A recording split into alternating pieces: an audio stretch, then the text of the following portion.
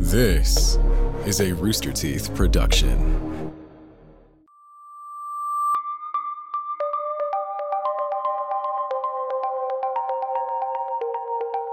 She was a pioneer in aviation, breaking multiple records over the course of her career and paving the way for women in the field. But in 1937, while attempting her round-the-world flight, she disappeared somewhere over the Pacific Ocean, never to be seen again. Today, we close out our Disappearance Month with one of the most famous examples of all time, Amelia Earhart. This is Red Web.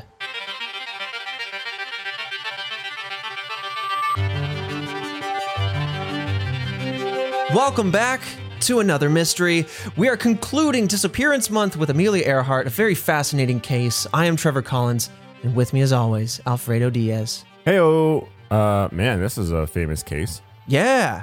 Who hasn't heard of Amelia Earhart? Again, another case where I know of the person, some of like the details on the surface, but don't really know anything like too vast about it. So there will be a quiz. Oh, yeah. Okay. A before and after quiz. So go ahead and look under your chair at home. There is a quiz there. I will be grading. This might be my last episode. Yeah, this is like super well known, but as with every mystery that we uncover or dive into, there's always, even for my like itchy little conspiracy mind, I love looking into this stuff just in my free time. I'm just an enthusiast, and we always uncover a couple little details that I didn't even know about. So I'm really excited to dive into this one and then get your gut check back on what you feel like from the details that we have at hand, what you feel like happened. I could already tell the theories are going to be pretty fun and interesting on this one. Mm-hmm. They're wild, and like there's so many different possible answers here. I'm sure there's like aliens or Atlantis or something weird involved and mixed up in there, but I'm interested to see like which ones are like, I don't know, that I can sink my teeth into. Yeah.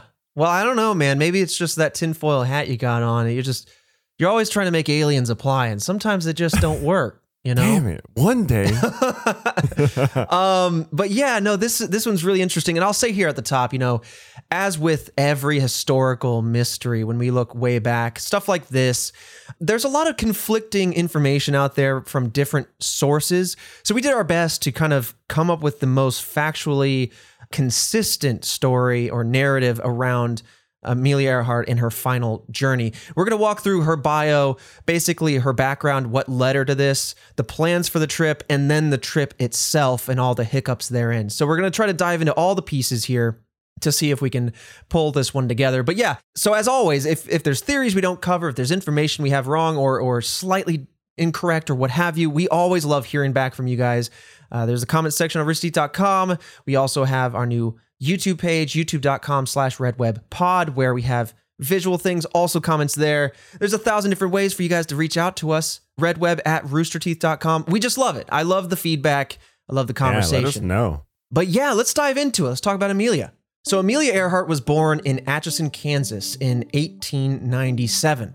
She challenged typical gender roles from a young age along with her sister Grace, keeping a scrapbook of accomplishments from women who inspired her, particularly in male-dominated fields. In 1917, Earhart visited her sister in Toronto, where they both worked as volunteer nurses for World War I soldiers. Then, when the Spanish flu pandemic hit the city, she also caught the virus and spent her time recovering by reading books, many of which were on the subject of engineering. While still in Toronto, she visited an airfair, and at the airfair with her sister, there was an ace pilot who decided to dive his plane towards Earhart and her friend, most likely to scare them or just play in some way. But regardless, it had no real effect on Earhart, at least not in the way of being scared. I think she was actually morbidly curious in that moment. This plane is diving at me, and I actually really like what's happening for some reason. Interesting. Yeah. And aviation is also worth mentioning to get us in the right mindset. It was a very new field at this particular time. So you have this very strange mechanism dive bombing you for some reason at an airfare. And that I'm sure that moment just stood out to her. She's reading a lot about engineering. She sees these marvels of flight in motion. And I'm sure, she was just inspired by everything she was seeing here.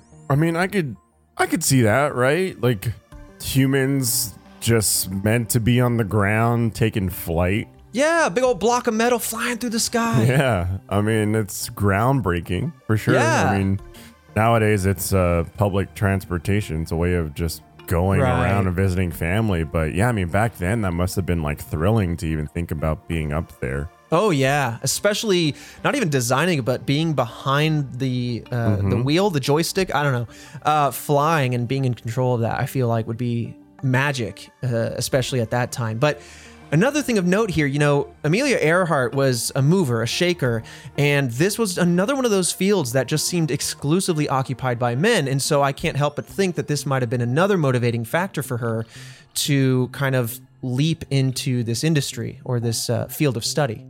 So while staying with her parents in Long Beach, California, Earhart visited an airfield again in December of 1920. Her father paid for a ride in a plane with Frank Hawks, who was a famous World War I pilot. And this would be the flight that would finally solidify it, that would convince Earhart to become a pilot herself. And she said, quote, "I knew I had to fly." The next month, Earhart was taking flight classes with another female pilot, Anita Snook, aka Nita. And on May 15th, 1923, Earhart became the 16th woman to earn a pilot's license. And after only 6 months of flying, she bought her own plane, a Kenner Airster nicknamed Canary. God. I mean, that's like super nice of her dad. Damn. And that's what solidified the whole thing. Man, I had basketball dreams growing up. Why could my parents get me Jordan? Yeah, what the heck? I was supposed to fly through the sky without my Jordans on. Holy hell, like being what, the 16th female to have a license? Yes. That's insane. That's wild, yeah. What in the, like, my God. It's pretty cool though. And then, damn, buying a plane. Talk about like getting into a hobby. You know what I mean? When I was your age, I had 15 kids. I paid for all of my college with a part-time job. Yeah, I think money was a little different at the time, but certainly still an accomplishment, still a feat. So yeah, she's the 16th female to have a pilot's license. She's got her own plane now, 6 months into her journey.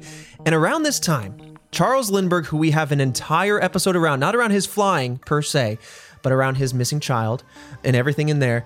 Very interesting case. I suggest you go listen to it if you haven't already. But anyway, Charles Lindbergh became the first person to fly across the Atlantic around this time in 1927. And because of this journey, because of this trip, many other people were suddenly inspired to attempt the same feat. Damn. Yeah, I don't know if I would want to take it on that early, but yeah, I mean that's really early. But I mean, it's having people like that push the boundaries and risk it all. Yeah, but I'm a follower, you know? Oh, yeah. No, I will I'm a follow. Sheep. I will wait until thousands of flights have gone across, and then I'll jump in.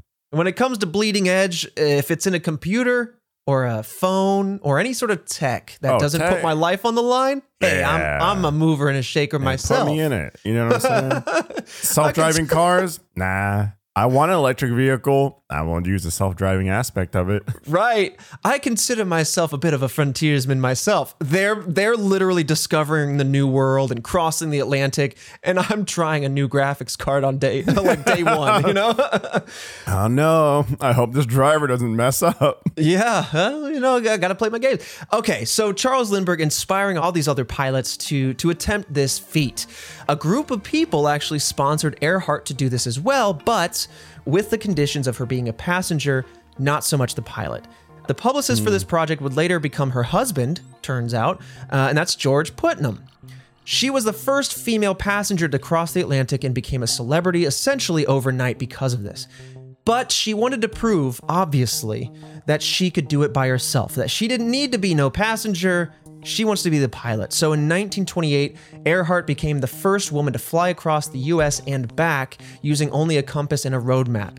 And then in 1932, 5 years after Lindbergh's flight, she then flew across the Atlantic and became the first woman to do so. She meant to land in Paris. This is a bit of an aside. She meant to land in Paris, but she adjusted after 15 hours of flying, and due to weather and technical issues, she landed safely in Ireland. But hey, she made it across the Atlantic. Damn. I can't imagine, like, I don't know, just back then, the risks that you take. Oh my goodness. Also, you're probably just flying by yourself, you know? And it's just like, okay, see you when you get there. Yup. Stay awake. Stay, there are so many things that can go wrong. I mean, even in avionics today, we have so many different ways of measuring where we are, what's going on. Flying over the Atlantic, where everything looks the same, and especially if it's at night, there are so many illusions, I guess, for the lack of a better word, that can happen in your mind as a pilot. You can enter you can enter a spiral and not really be able to pull out of it, not even notice you're in it. You could end up sideways and kilted. You are very reliant on your avionics at this point. And especially during this time, they're very limited in their sophistication. Yep. And it's just a lot of it's on you. I mean, nowadays, a lot of it's done by the computer in terms of like, you have all these different instruments and tools to like we got help the satellites pilot. to tell you where you are. Yeah, I mean, pilots still very skilled, still need to be behind the stick, but they have a lot of tools to make things easier, which is nice because when you have a bunch of people in the cockpit, or just behind you, party in the cockpit. Yeah, everyone's all there. The passengers, the professors, the geeks, the everyone's nerds, hanging out, the jocks. But when you have like that many people, kind of like it's all on you and your ability to fly. It's good to have all those tools. Yeah, and I'll paint a more vivid image of what this might have felt like when we talk about her final flight, her final big attempt. Towards the end of the story, but yeah, it's definitely all on you as a pilot and some very limited, compared to today, limited techniques. Yeah. So, but because of this, she was awarded the Distinguished Flying Cross for this accomplishment.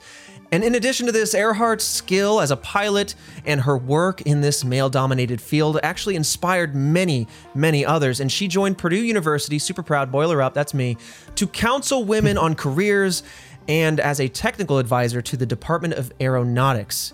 Many of you probably don't know, but I do hail from Purdue University. I am an alum, and I have flown a plane there. So I'm basically a modern Earhart, if I can say so. Damn, that's cool. I didn't know you flew it. What? They handed me the stick, and I went, I'll fly in a box pattern, and we'll let somebody else land this thing. That's cool. Oh, was it like one of those planes where like they had like the training stick, so you're able to kind of like take it over, and then there's it was a small Cessna. Oh, so it has like a 4-seater. It was for a class called test flight, where this is where I learned a lot about avionics and the instruments on the dash and all the, I forget most of it now, but all the different circumstances you could find yourself in that would be trouble to a pilot, and how to identify them and maybe how to pull out of those, or how to save yourself if, given certain circumstances. It was a very fascinating class. And that's dope. Yeah. And I always wondered, when I was at the school, there's a dorm and a whole cafeteria, I think, named after her, Earhart Hall. So yeah, it's very cool. And I'm very proud to have her in my university's history. Damn, that's what's up. But with that said, obviously, Amelia Earhart, a very impressive individual. That's a little bit of background on her, but I want to talk about her trip now that is kind of centered to this mystery, to her disappearance. And we're going to talk about the plans that she made, because definitely a lot of 11th hour changes to this plan. Uh-oh. Yeah. And then culminating with her final flight on this leg around the world, actually. So were they devious changes, or was it more like, the flight or the weather? They're not devious changes. They're definitely calculated. Okay. They might be foreboding to those who are a little bit more superstitious, but I think that they were wise to have made in the moment. So let's talk about it. Let's talk about her famous plan to fly around the world. After she had already set many records, obviously, what's harder to do than flying around the world? She's not the first person at this point in time to accomplish this, but she wanted to make it harder on herself. So she's flying around the world along the equator, which, for all technical purposes, going around the equator of the planet is the longest round-the-world path you can take, because just the way the world spins, the Earth is not a perfect sphere. It squashes a little bit, and so it bulges out at the center. So it's basically the most difficult version of this flight. That's wild. I mean, yeah, man. For people that want to again push the boundaries, if someone's done it already, you want to be the first in some like regard. Yeah. So I guess that means turning up the difficulty and. Yeah, you got to push whatever limits you can. And in this way, I think she was really pushing the limits, obviously, of modern engineering at that time, but of the plane itself. I'll talk about some of the changes she made to it to attempt to accommodate for these plans. But originally, she planned on flying a 29,000-mile trip, or just shy of 47,000 kilometers, and she would make 20 stops in several different countries along the way. The first leg, originally, she was beginning out in Oakland, California. She was going to fly out to Honolulu, and then head towards Howland Island, etc., kind of going around the world that way, and eventually ending her way back in Oakland. The plane that she intended to fly was a Lockheed 10E Electra, which is a beautiful plane. We'll post a photo of that on our socials, as always. But changes were made to this Electra, including increasing the amount of fuel that it could carry, so that way she could fly for 24 hours straight, which was necessary if you wanted to make the world flight with as few stops as 20, right? What were like the rest times like? Do we know? Let me see, because I don't think that it was a time-sensitive thing. I think she obviously wanted to make this journey in a reasonable amount of time. I think it was something about a month, maybe 2, but probably around a month. So given the flight times and given break times, like maybe, I don't know, maybe a few days. It all depends, because if you land and you have some damage, you need to fix it. It all depends. So I think they're playing it by ear on how long they stay at each spot. But they're keeping the movement going. So if they don't need to stay over, they're not going to vacation around. They're going to hop back in the plane once their supply is refueled and they got food or whatever, and then they're going to head off again. Some other changes they added, in addition to increasing the amount of fuel, they also added an autopilot device, a radio that was advanced for the time, and another one that could also communicate with Morse code. These are some pieces of information that might become interesting later. So now you might be thinking to yourself, okay, this is a crazy flight. This is super long. How do you take this flight by yourself? Well, she did not plan to fly alone. And this is something that I genuinely did not know until kind of stepping into this research. Yeah. She was planning to bring along Captain Harry Manning as her navigator and another man by the name of Fred Noonan as the second navigator. Manning was also a pilot and skilled with radio operation. He took about 3 months of leave from work to join Earhart on their journey, so he only planned to be with them for a few months or so. And Noonan was a former navigator for Pan American, so we have some very capable people helping her out. Right. Oh yeah, a whole crew. Yeah. So now, on March 17th, 1937, after a gilded career, lot of records, Earhart started her voyage on this one. But the team had trouble leaving Hawaii for Howland Island. And so this was one of the first potentially foreboding things that they came across. The plane was unable to take off due to a ground loop there in Hawaii and was badly damaged as a result. So a ground loop, for those who might not know, it's for specific types of planes, especially tail-dragging planes like the one that she's using here, a lot of old-school planes.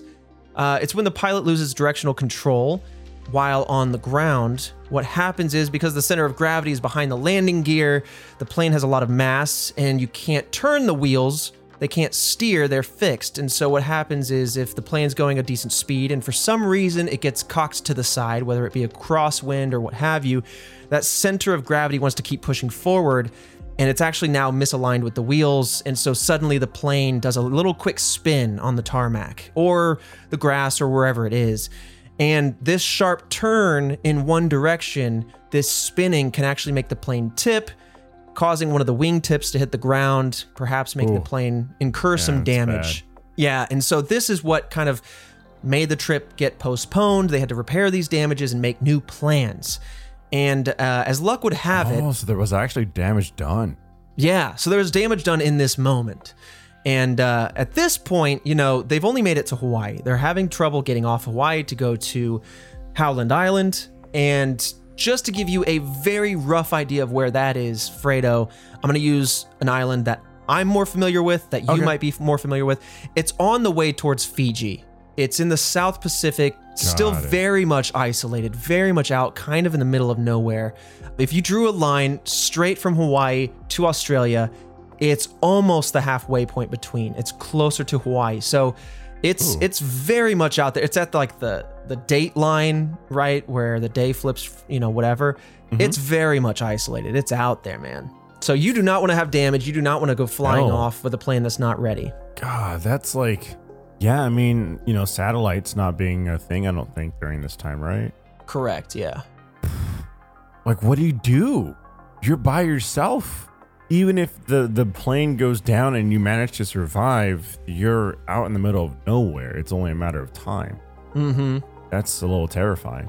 So at this point, they're in Hawaii, they're fixing up the plane, and Manning, as I mentioned before, he had taken 3 months off of work to help Amelia Earhart plan this trip, join the trip, and he's sitting there in Hawaii. His leave is almost up already at this point, his 3 months.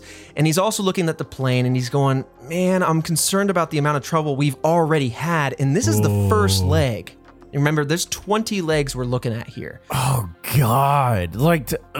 Yeah, Oakland to Hawaii, and now we're kind of down. You never want to, go out so quick, though. Mm-hmm. So much planning, so much, anticipation and hype around it. Yeah.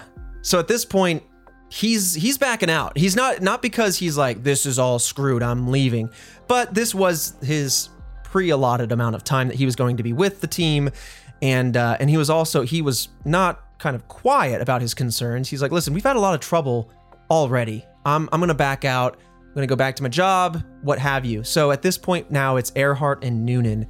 And Earhart decided to change the direction of her trip due to the changing weather patterns, now going the opposite direction. So they're basically scrubbing this trip. Oakland, heading out west, going around the world, ending up at Oakland.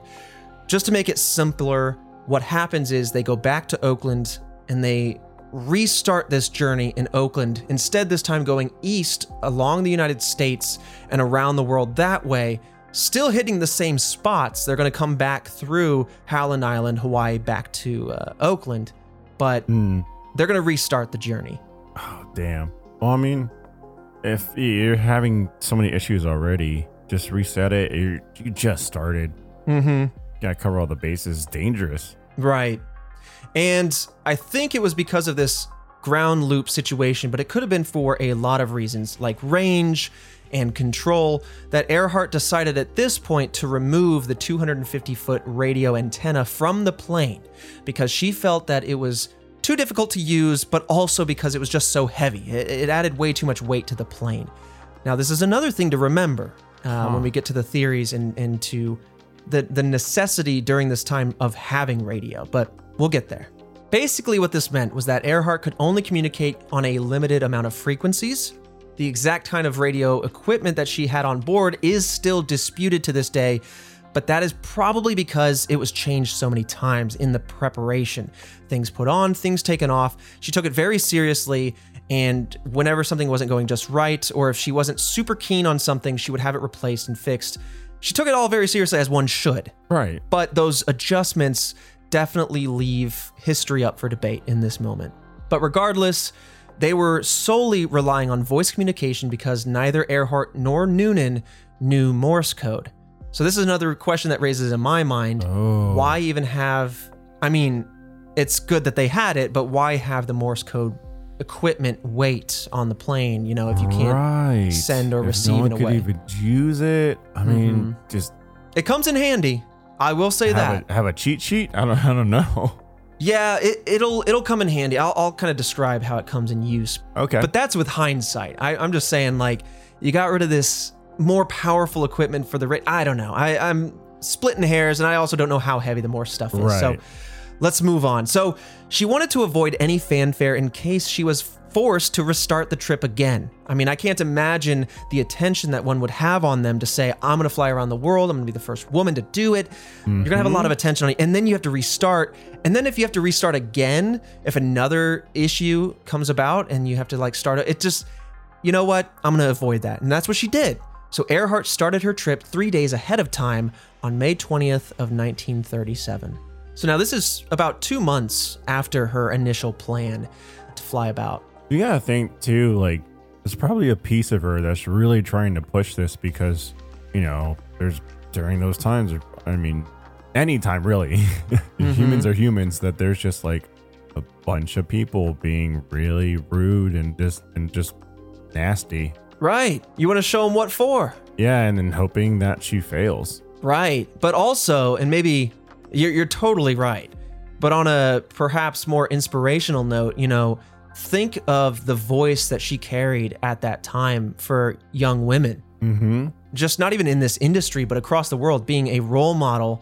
There's a lot of pressure, I'm sure, that comes with that. But also as an achiever, she clearly wanted to achieve and tackle the world head first. And so I can imagine how titillizing it would be to know that this is possible, to know that you are capable and have it be right at your fingertips, but then have to delay 2 months. You're just like, God, right. Let me do it. But here's another thing, another wrinkle in the plan. The reason she went out early makes sense, but by doing so, she ended up skipping relatively important preparation meetings with her technical advisor, Paul Mance. No. Yeah, and Paul was saying, hey, I felt that this planning was required, but Earhart was confident based on her past successes that she could get this done, so she didn't feel that they were as important. And to each their own, right? That's what it comes down to. You're two people on the cutting edge. Do you want to go slow? You want to go fast? Yeah.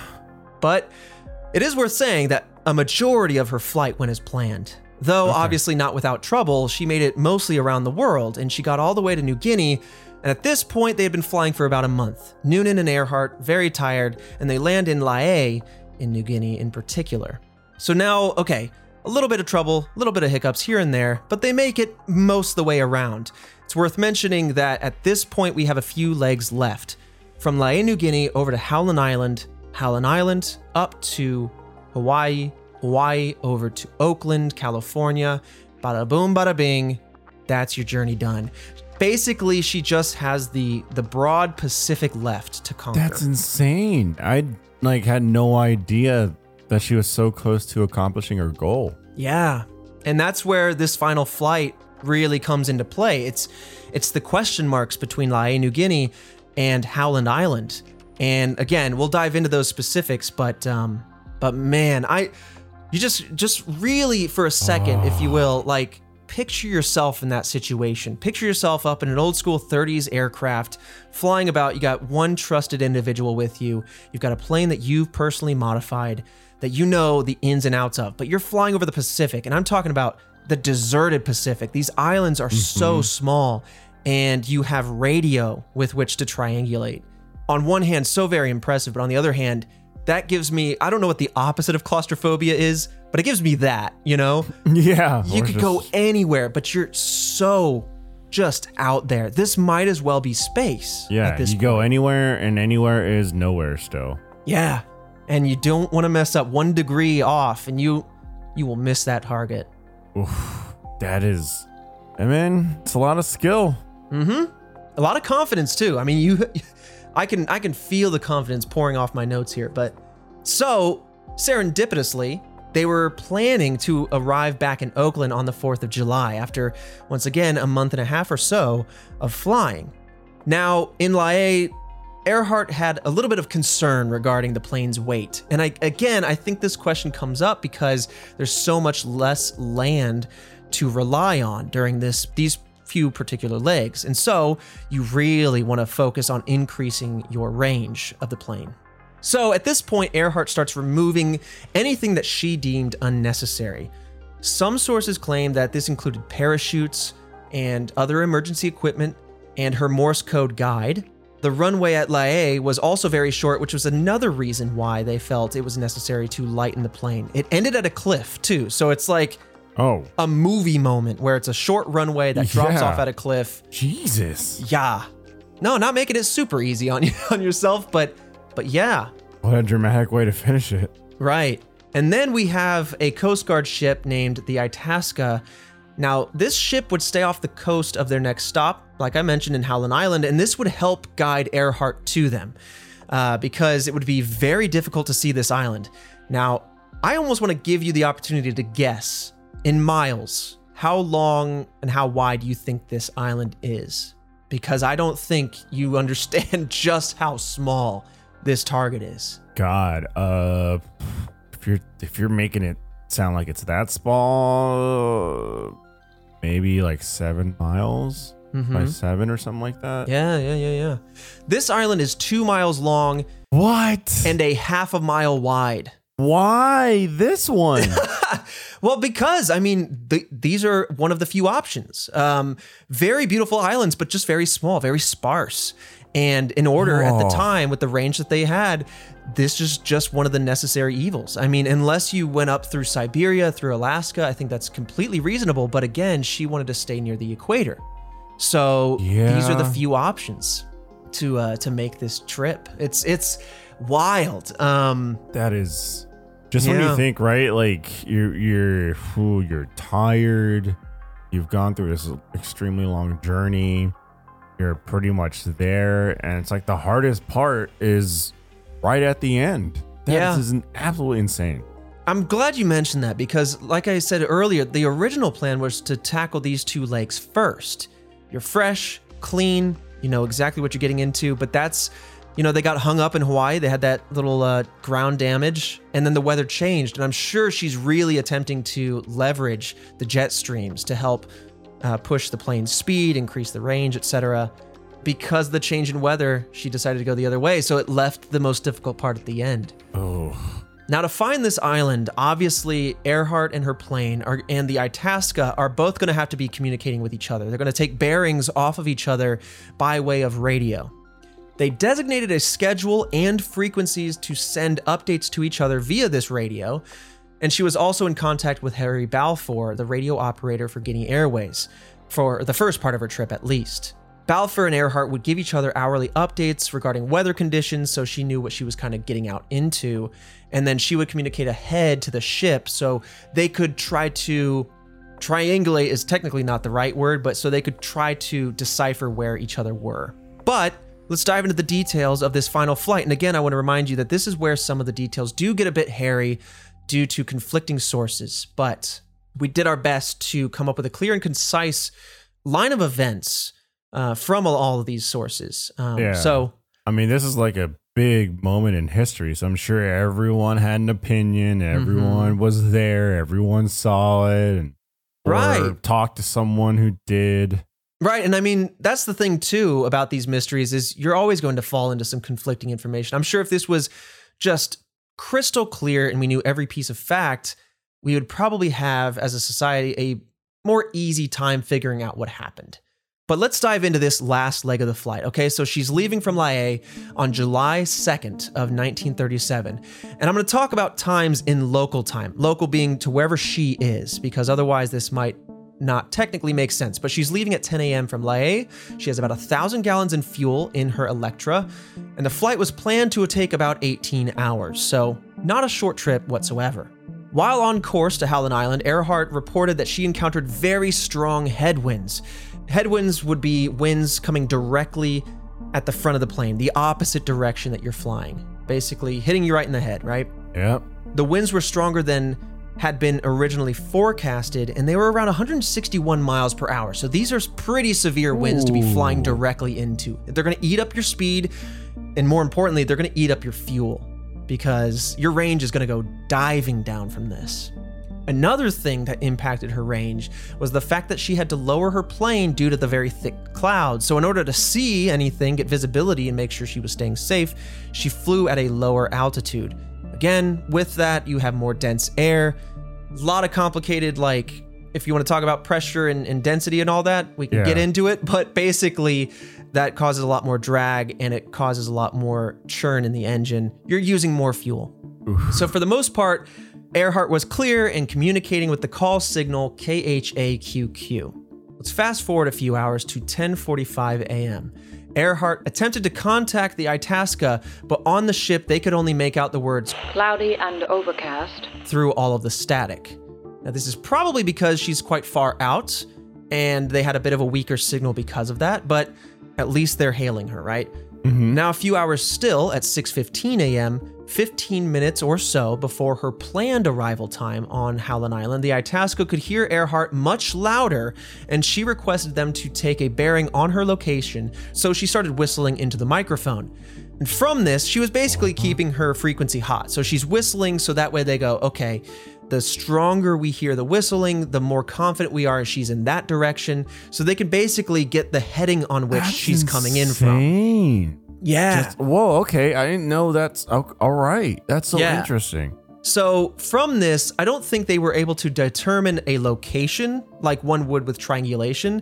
There are only 2 sources here instead of 3. So instead, all you could do was get the bearing, the direction that they are in from you. And from that, you can echo back, okay, we are south by southwest of you, turn this many degrees or what have you, right? You can basically tell where each other's party is, and she's trying to head to one party, they are staying locked, and that's kind of how the whole navigation system is working at this point. That's fascinating. Very fascinating, also very scary.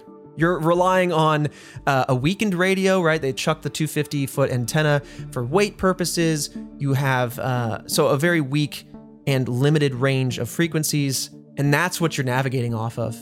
I don't know if I can properly convey my own, I'm shaking in my boots thinking about it. Hovering thousands of feet above the broad, deserted, middle of nowhere Pacific Ocean, aiming for an island that's a mile in square mileage, and you're going off of a radio signal that is a lot of static, a lot of noise. I mean, was the antenna that heavy? I don't know. I suppose it would. It would be, But okay, so they pick her up, she's louder, means she's closer, excellent, everything is going as planned, they're finding each other's bearings. 6:45 a.m., she once again asks for a bearing. Now, this is where things start to get a little bit more hairy. At 7:42 a.m., Earhart was heard saying, quote, "We must be on you, but cannot see you. That gas is running low." Now, when it came to this signal, this message, this was the loudest signal possible, meaning that the plane must be very, very close. And so at this point, the Itasca crew members are like, excellent news. They flee to the deck of the ship so they can start looking and maybe hearing for the plane. So they're all out on deck, listening, looking, and everything. It seemed that Earhart was not receiving any of the messages that the Itasca was sending back. So instead, in order to at least breach communication, they started communicating with Morse code as well on multiple frequencies. And because they knew that they couldn't speak Morse code, they just sent the letter A over and over, essentially to get her attention, but also so she could kind of narrow in on the strongest signal, the strongest Morse signal. And that way, she could take a bearing on it. Because if she's not responding, but they can hear her, they're thinking, okay, she can't hear us, so let's try something else. The Itasca was still unable to take a bearing on the plane, and even created clouds of black smoke to basically say, hey, Earhart, you can look for this. This is where we are. Just whatever alternate thing that they can do to attempt to garner her attention. Another hour still, it's now 8:43 a.m. The Itasca received their final communication from Earhart, reportedly sounding frantic. "We are on the line, 157337. We will repeat this message. We will repeat this on 6210 kilocycles. Wait, we are running online, north and south." The Itasca continued to try to get in contact with Earhart, but the only messages that the Itasca received were either unintelligible or simply just static. So this is where the fear is really starting to settle in. I'm sure on both sides. Right. She's reaching out. She's saying, hey, we are very low on fuel. Here's our bearing. Here, the last ditch effort. She's repeating, we're on this north-south line. This is where we're at. And that's it. I mean, all she can do is kind of continue to repeat that out. There's way more effort in terms of communication, and there's a lot more communication that I thought was going to be present in what could be. We haven't gotten there yet, but the final moments of contact, which is very interesting. I felt like one of the conspiracy was going to be that no one responded. She was left to her own. Devices, etc. Yeah, I think you're right. It seems like there was a lot of effort here, and yeah, I don't know. I'd be very interested because I'm assuming one of the theories is that of sabotage, and so that's where I thought it was going to come into play. But who knows? Still could be. But yeah, I mean, I'm very surprised to see so much communication. Absolutely. I am too. Honestly, I didn't know that this is how she was finding that one island, and that opens up the door for heavy communication back to Papua New Guinea or this ship here. You know, it'd be totally different, like you said, if she flew off and that was it, right? I mean, how would you find her? How would, like, it would of course be a mystery, but there would be no angles to go with, right? If she just flew off into the sunset and then didn't arrive, that would be wild. But yeah, the amazing amount of communication, or the attempt of communication here, is so fascinating. So at this point, the Itasca is like, okay, we got this final message, and they began searching for Earhart and Noonan around Howland Island based on the 157337 flight path that she had given them, all while continuing to send radio messages out to see if she could hear them at least. Maybe not expecting a response, but just continuously broadcasting to say, hey, get your bearings off of this, but also we're talking to you, like, look for our smoke, whatever they can do. Right. I want to say this 157337, it's nomenclature that I'm not familiar with, but it likely refers to the north-south degrees on a compass, basically saying this is the line on the compass that we are flying. And so they can use that to essentially figure out where they could be, because you can draw that line then on the map and then try to search for them that way. As of 10:40 a.m. on July 3rd, Earhart and Noonan were considered officially lost. A battleship called Colorado took over the search 4 days after she went missing. Other ships in the area also joined the search. Wait, 4 days after? So that's when the Colorado took over the search, yeah. Oh, okay. But otherwise, no, they were searching immediately, but Yeah. they Okay, enlisted good. more help. And the Colorado actually had airplanes that flew over Howland Island and other nearby islands to really broaden the search and see if they could see whatever, right? A plane in the Yeah. water, debris, anything. Ultimately, they saw no evidence of a plane crash, but Gardner Island, 400 miles southeast of Howland Island, did show, quote, signs of habitation, is what they had said. They even searched on the islands on the way back to Lae, basically to be like, okay, maybe they stopped on one of these islands that they passed over as a pit stop, as a safety, as something, right? So they're searching all the islands all the way back to New Guinea. But they, while searching, and the residents of those islands did not see any evidence that she had landed there, that she had been there, and so that was ultimately fruitless. Many radio operators in the area and even in the US claimed that they got signals from Earhart after her disappearance, but when looked into, most of these were deemed as hoaxes. But this is where new information that I had found out within the last couple of years came to mind, right? There was actually a young girl, a teenage girl named Betty Klenk in St. Petersburg, Florida. What's interesting about her situation is that she would have no reason necessarily to lie. She was a young girl, just kind of doing her thing in the backyard, playing with the family's radio. And when she was playing with it, she said she heard, This is Amelia Earhart. Help me. and she said that she heard other things like, Water's knee deep. Let me out. over the course of 3 hours, and she said that there was a man's voice in the background. So information that she necessarily wouldn't have had. And so that's what brings a lot of like attention to this particular moment. Now, if she was hard to be heard from the ship flying over the Pacific when they were much closer to each other than this ship all the way over to Florida, basically what I'm saying is it would be strange that she would come in loud and clear in Florida. Right. But I don't know. It's interesting to say the least. It's definitely interesting.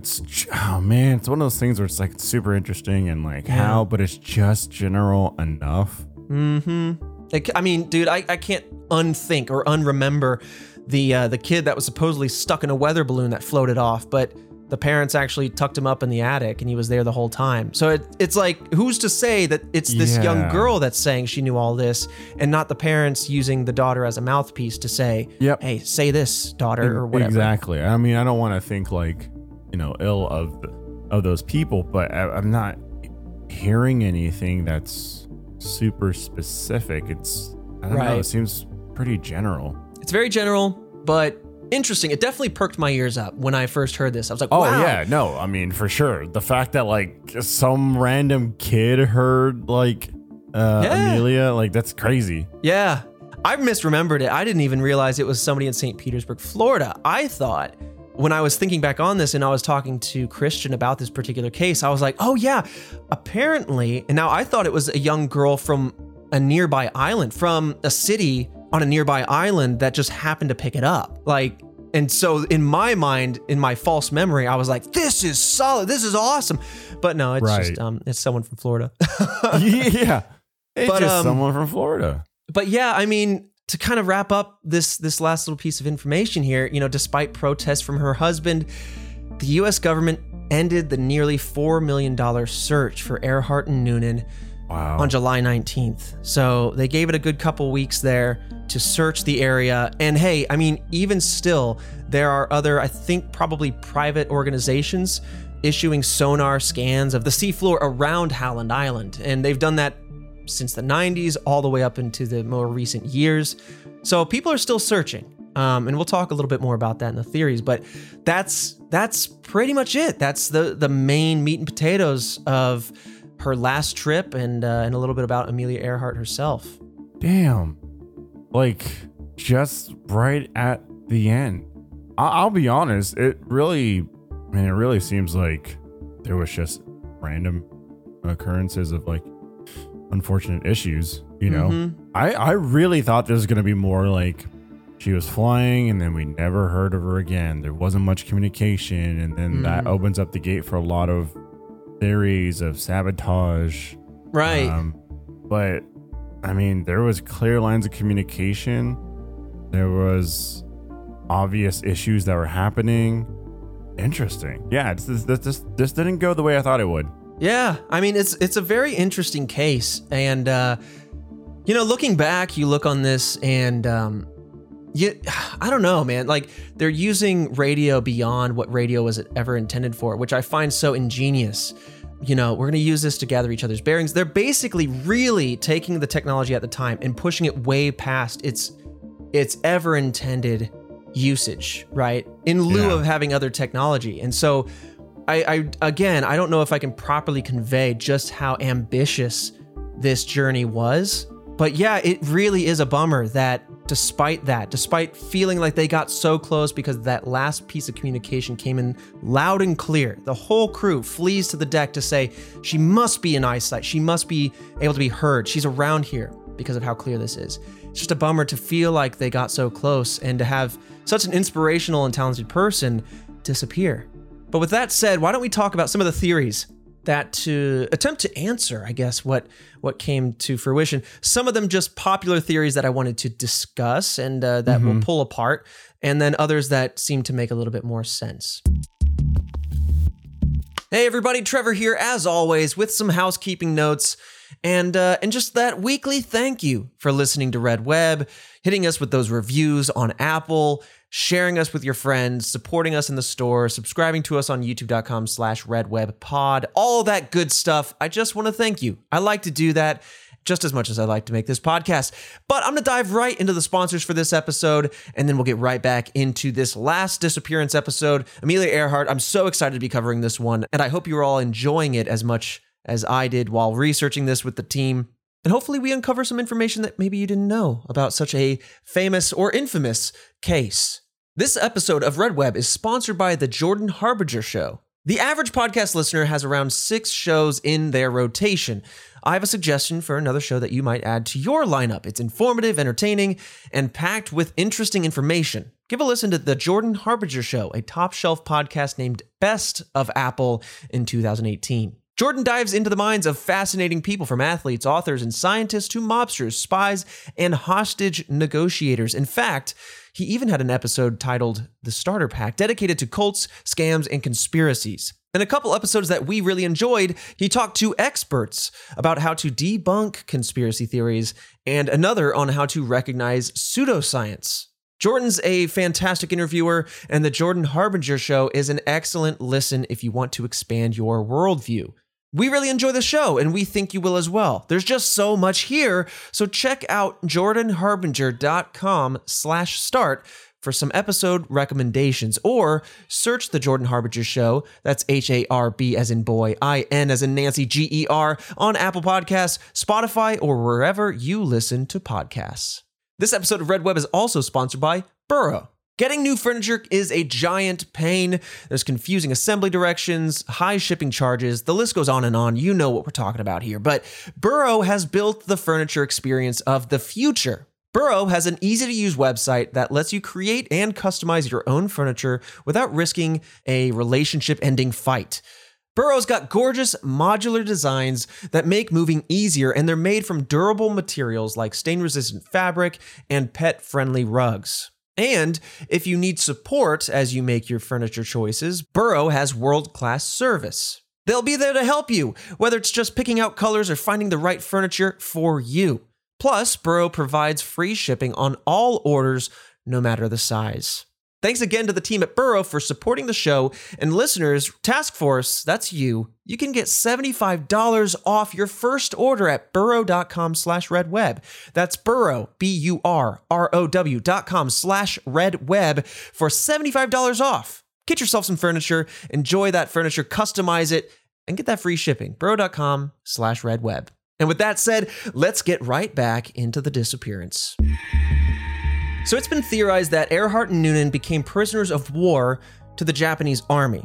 Now you have to remember the time frame that we're in. We're just after World War I.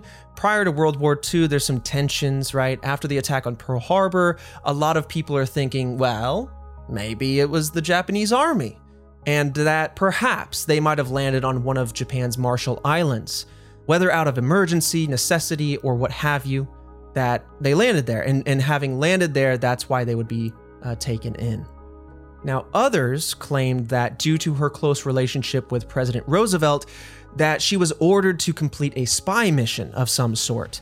That it was believed that, hey, maybe she was sent as reconnaissance. Yeah, it's a little outlandish, but remember, in this particular climate, it's fueling a lot of, whoa, what about this?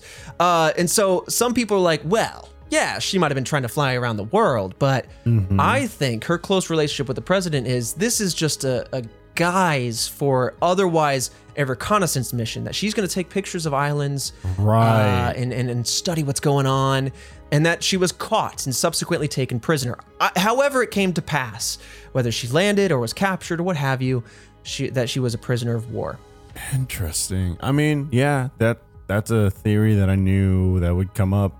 And it gets a little bit more sinister too. It even says that, there's a subset of this theory that says, no, she was supposed to crash land. She was supposed to crash land on one of these islands, thereby giving the US government better access to the area or access to the island, a reason to go there. Oh, well, we're just trying to help out one of our own. This is not anything nefarious. We're not trying to look after you. Oh. It's interesting. And I think what fueled this theory, and it's chicken or the egg sort of situation, but if you're aware of the Earhart disappearance, you might be aware of this photo that I'm about to describe. And Fredo, we're going to show you here now. Please do. And as always, Task Force, you can check out Redweb Pod on Twitter to see some of these key photos that we talk about. Now, this photo is an old 1930s photo, black and white, with most of the subjects quite far away. It's a dock in Japan, boats all around,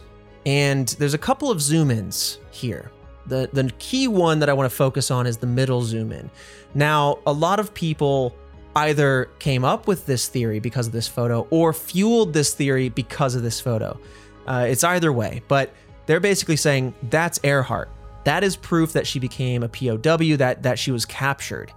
Now, obviously, with the old school photo, it's very hard to decipher exactly who any of those folks down at the end of the dock are. It's very grainy, low fidelity. Yeah, I just don't. I mean, it just looks like the back of a woman. I mean, to say that it's I could see that as a long-haired person. I mean, it's not even long hair. It's like a bit of a bowl cut, It looks like me in kindergarten. Yeah. To say that that's Earhart, I don't know. I mean, it's a stretch. It's very interesting. Yeah. And for those of you who don't want to look, I just want to say this. If you don't want to look it up, what makes it harder, more obscure, is that they're sitting at the edge of the dock facing away. So you basically see from the butt up to the shoulders and the back of the head turned to the right a little bit. So you're not even getting a lot of the body language or height or detail. No, you're getting half of someone from the back. It's tough. Oh, that's a stretch. Yeah. Well, this is like one of the quintessential photos associated with this mystery, and this is something I'm happy to report on that I didn't know about. But we can debunk this entirely, I think, because a Japanese blogger said that they found this photo was originally published in 1935, which in a travel guide, which would be 2 years prior to the final flight even taking off. Yep. Meaning that this is just a red herring. This is just something to substantiate. I don't know. Basically, that this photo is in no way attached to this mystery.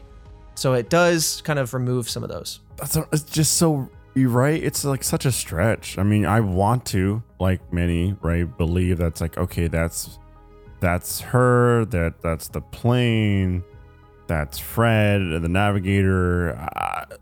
You want to believe it, right? Because it kind of like takes away, it solves the mystery.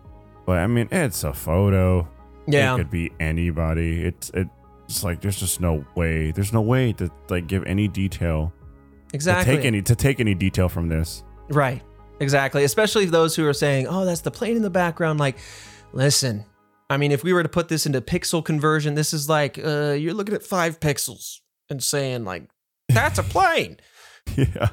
Another thing of note is that these islands that were a part of this theory, the ones that she was supposedly doing reconnaissance on, photos on, were 800 miles away from Howland Island. So based on the amount of fuel and the aircraft, we could definitely say, like, modern engineers would say, I don't know if she had the time or range to actually go to these islands and then fly back to Howland and make it feel seamless. Like, it would definitely look like she went out of her way. So, you know, it's interesting, and it certainly is fueled by the time that they were in, the moment in history that the people were in. But I want to move on to the next theory, because it does kind of build off of the spy theory.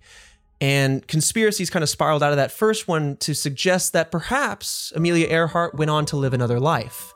Immediately, a lot of red flags come up just from a little bit about her.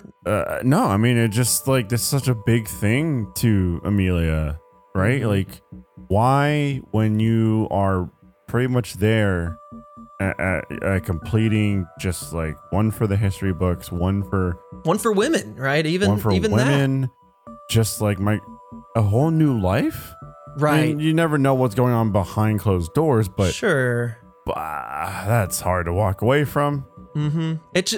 There's just so much momentum in her life and so much gumption that I'm picking up. I mean, obviously I didn't know her, but just from like the short bio we went through, and the fact that she has her husband back in the States. I mean, I would wager that it would be, again, we don't know her personal life, we don't know behind closed doors like you said, but I feel like it's a hard leap to say that she went on to a second life. But I do want to dissect the theory, because that's what we do. We discuss what the theories are. So This theory really stems from the 1970 book called Amelia Earhart Lives, where it claimed that she and Noonan were captured by Japanese soldiers and then subsequently rescued by the US government. Which another red flag comes to my mind to say, if the US government procured Earhart and Noonan, wouldn't they want to brag about it? Wouldn't that be like the best propaganda? Why be silent on it, you know? So yeah, it's so, I don't know. That's just what comes to my mind. But in the book, the author even claims, they go so far as to say that there's an actual person named Irene Bullum who lived in New Jersey at the time, that this Irene Bullum was actually the famed Amelia Earhart.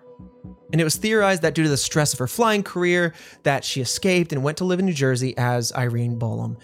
And then some other people kind of, again, scoop the spy thing up and apply it here and say, this is all part of a spy mission.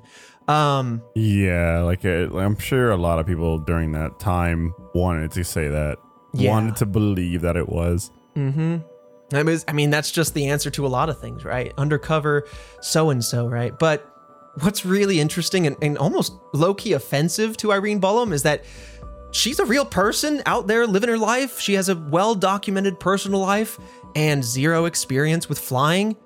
I don't know how you test her. You stick her in a plane and watch her go. I don't know. Yeah. But the government planted that background. Yeah, I'm still struggling with a lot of the leaps in logic that are necessary to make this a reality. But really what people are going off of is the claim that they look similar. I would kind of disagree, but I can see it if I looked for it. Forensics experts said that they don't believe that they're the same person at all. I think that, you know, someone who's used to looking at human physiology would be better equipped at determining that. But yeah, but they're a part of the government, Trevor. oh, sorry. They're part of the they're a suit. They're part of the man. They're the man and the whatever.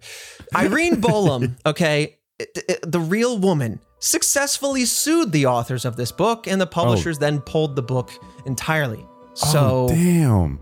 Well, so I mean, good for her. Because I'm sure that caused a lot of issues for right, her life. like drudging up her past as Amelia Earhart. Clearly, she's trying to run from it, and it's totally Yeah. true. So no, I think it's interesting as a story piece. I think it's I love to suspend disbelief and jump into these theories, but the fact that there is a woman at the center of this, I don't believe, who is still alive today.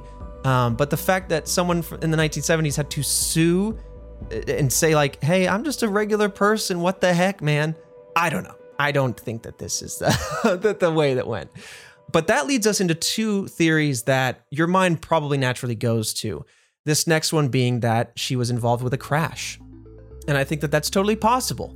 Perhaps, as the theory goes, that she crashed into the ocean on the way to Howland Island and that she was having trouble locating the Itasca, which is all very fair.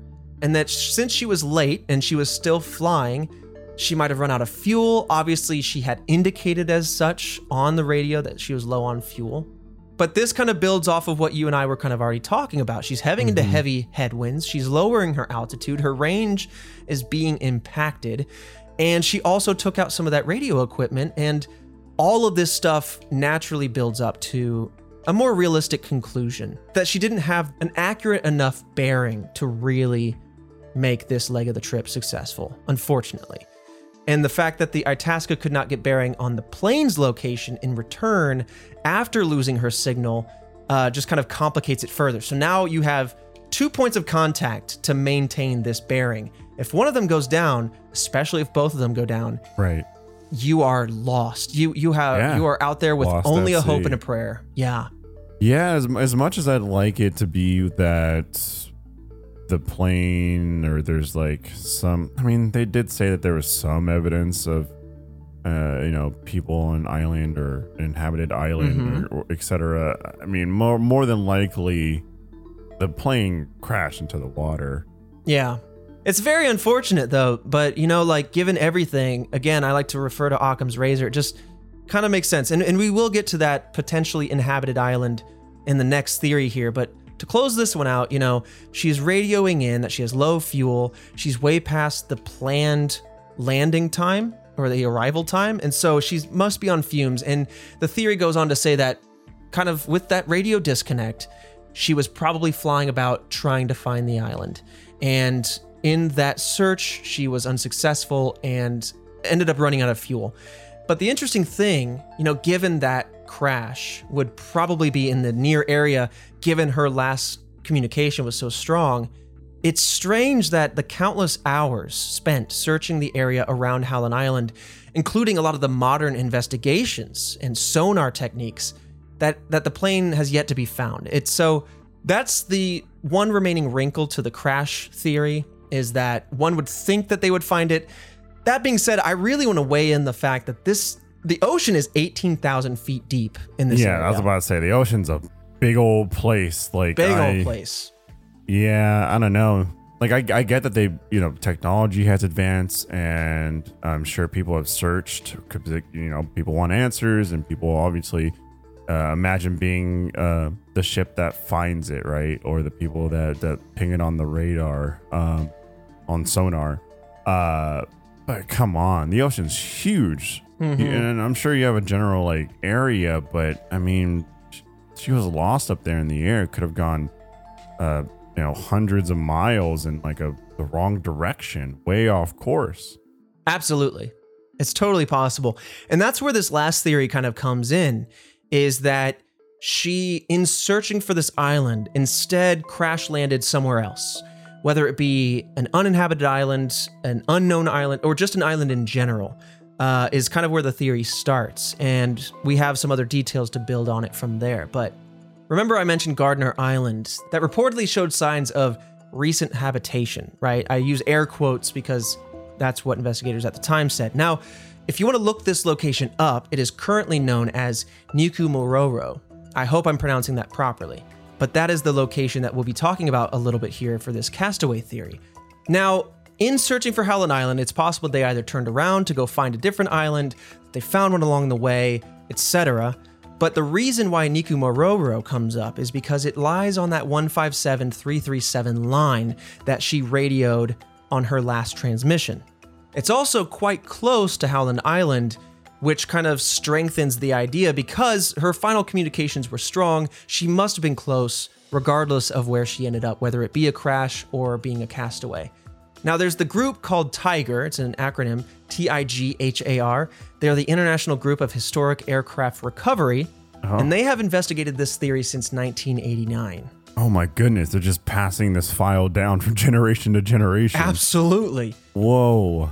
So from their investigation and their research and everything, they claim that Earhart should have still had fuel when the Itasca lost contact, and thereby would be south of Howland Island if they had continued, maybe overshot it, or just passed the island out of eyesight and continued on. Earhart and Noonan may have then found Niku-Mororo, or another of the 8 islands in the Phoenix Islands, and decided to land there and wait for help, basically saying, we are desperate, we're out of fuel, at least there's land here, so let's go put the plane down. That said, no one saw any plane wreckage on the island, so people think then, okay, maybe Earhart must have landed the plane close to the water, somewhere on the beach, right? And then due to tidal changes, the tide coming in and out, it must have washed the plane out to sea, because otherwise you would then see the plane on the island unless they dismantled it down to the bolts and used it for that what fast, have you. Though? Yeah, exactly. People like searching. Yeah, I mean, exactly. Even then, even if they got washed away off the island because of a storm, or they died of starvation, etc. I mean, the pieces of the plane are still there. Or they would be, right? Yeah. Yeah, I mean, I would think that they would be. You'd still have something, right? I don't think like everything would wash away, and obviously, all the metal and stuff wouldn't just degrade that fast. Right.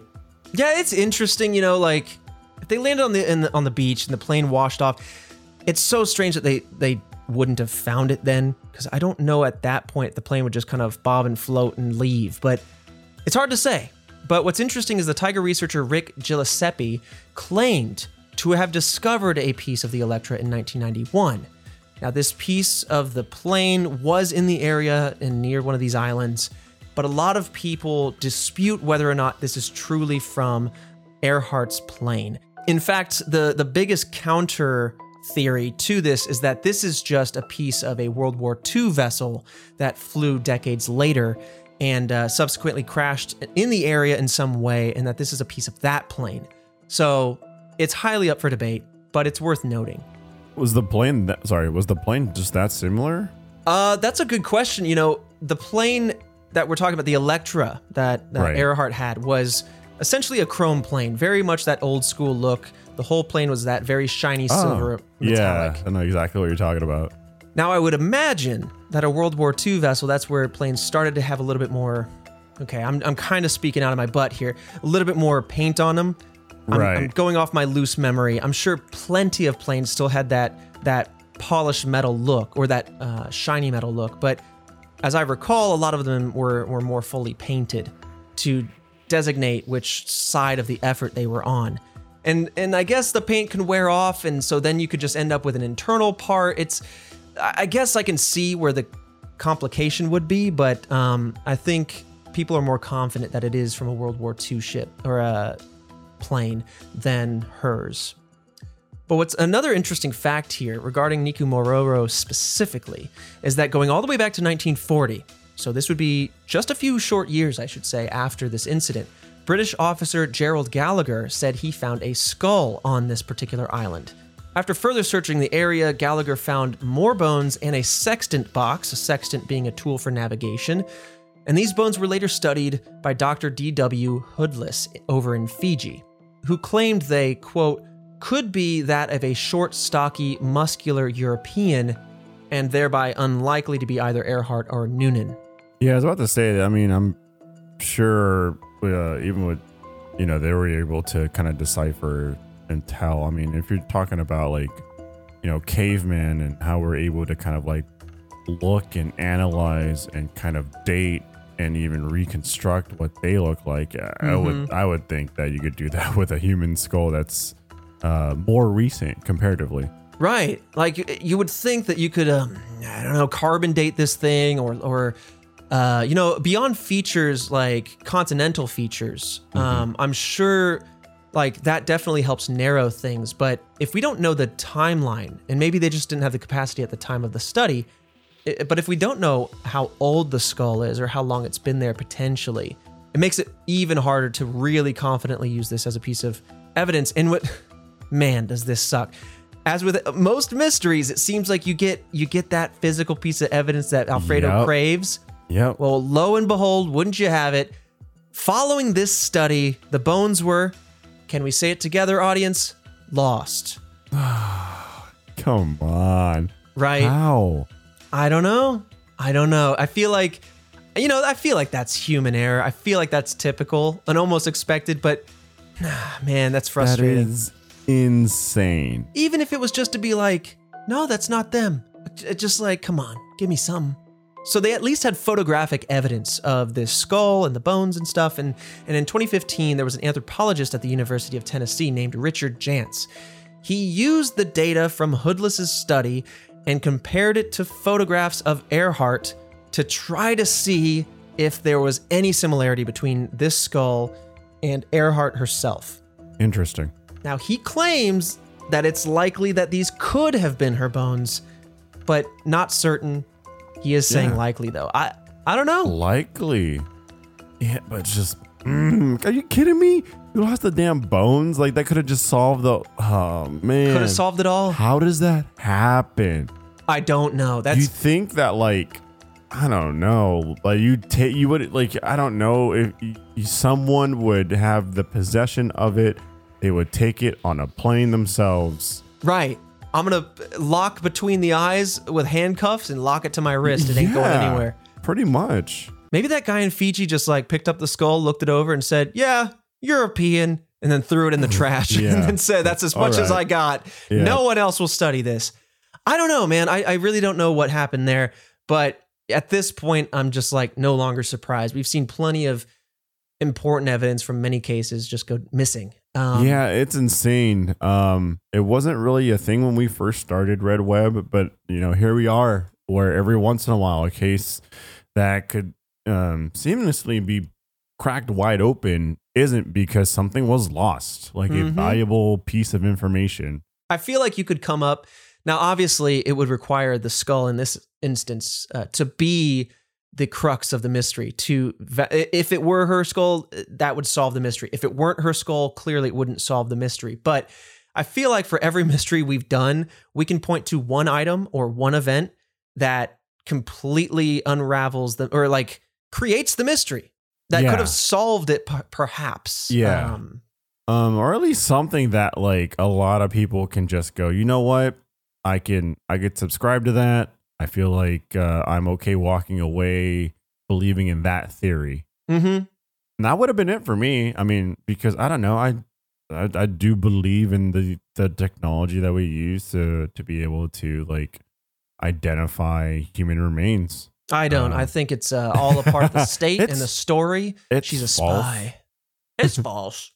What's interesting when it comes back to Giuseppe for a second, the researcher at Tiger, he believes that some of the bones may have been taken by giant coconut crabs and eaten if these were her bones or Noonan bones or what have you. And that's why we only have a few fragments of bones, and that's why we kind of have nothing else to go off of. It's interesting. I didn't know giant coconut crabs ate bones, but... Yeah, or maybe cracked it because they thought it was a coconut. I have no idea what they do. I have no idea. But regardless of all of that, it is worth mentioning that none of the bones that they had seen or procured or studied could possibly belong to that of Noonan. And none have been found since that could belong to him. And so that does offer a bit of a wrinkle when it comes to this particular theory. I think there's something nice about believing that they, in their expertise and in their experience, at least found some island to land on. At least if nothing else, it's nice to think that they survived at least a little longer But it is, it does suck because there's no other evidence found on Niki Maroro that's ever been confirmed, and it's Right. unknown if the Electra would have had enough fuel to reach the island, especially with this unpredicted weather. There's just a lot of variables here, and I do really like this theory, the castaway theory, but I think unfortunately where my mind goes, especially if you want to like lend credence to the young girl in Florida who supposedly picked up some of the frequencies, that it seems, I don't know, very unfortunate, but that the two met an unfortunate and early end in the last few legs of the trip. Yeah, honestly, like in what seems to be as final moments, as final as you can get before like someone's able to see you. To be honest, like right there. God, that's so frustrating, and that kind of is where the U.S. government comes in. They legally declared Earhart and Noonan dead on January 5th of 1939, almost 2 full years after their disappearance. Their official stance as the government is that the pair ran out of fuel and crashed into the Pacific Ocean. But for many, the mystery remains. A lot of these theories still tickle people's minds to this day, and researchers are still searching the area. There's a couple pieces of information I do want to kind of just shoot out ad hoc. Some of the sonar scans and photographs and whatnot seem to point to anomalies on the floor of the ocean or in the reef, the coastal reefs on some of these islands. I'm not missing that. It's just that there's not a lot of supporting evidence outside of that. Right. There's something there, and that's pretty much it. We're still on the cusp, right? If there's ever an update on this case, if they find the plane or what have you, we're going to do an update as always. But so I did want to mention that loosely. There have been some anomalies potentially pointing to this, but they're just so hard to really secure. I mean, there's also other theories that, again, are a little sparser. For example, there in Saipan, there is the remains of a jail cell where some theorize that Earhart and Noonan have supposedly been held and what have you. But again, I don't want to go into the weeds on a bunch of smaller, less substantial theories. Wow, how would you really even know? Like, you know what I mean? Like, what evidence supports that? I don't know. That's interesting, but we're not talking about it, so obviously not enough. I mean, and I don't want to frustrate anybody who really knows this case. It's, I just want to take this opportunity to remind folks that we scratched the surface of these mysteries. I would say, it's very much like, hey, we scratched the surface, and if you're very interested in it, there's a ton of ways to dive deeper. Hell yeah. But it's a good starting point. Absolutely. Yeah, I mean, part of me almost wishes that the task force could be my full-time job, but this is a sliver, one of many things we do. Yeah. Speaking of sliver and scratching the surface, that reminds me, and I just kind of wanted to put this out there to you, the task force, and Fredo, to you yourself. I've been diving personally into the concept of icebergs. They are topical icebergs that says like there can be some on the MCU, right? There could be some on comic books and all those sort of things, pop culture. But then there can be some on conspiracy theories and on the dark web and stuff. And it starts out with the top of the iceberg, that topics that most people know about. And the deeper you go down the iceberg, there are tiers of the iceberg that start to get into really obscure stuff.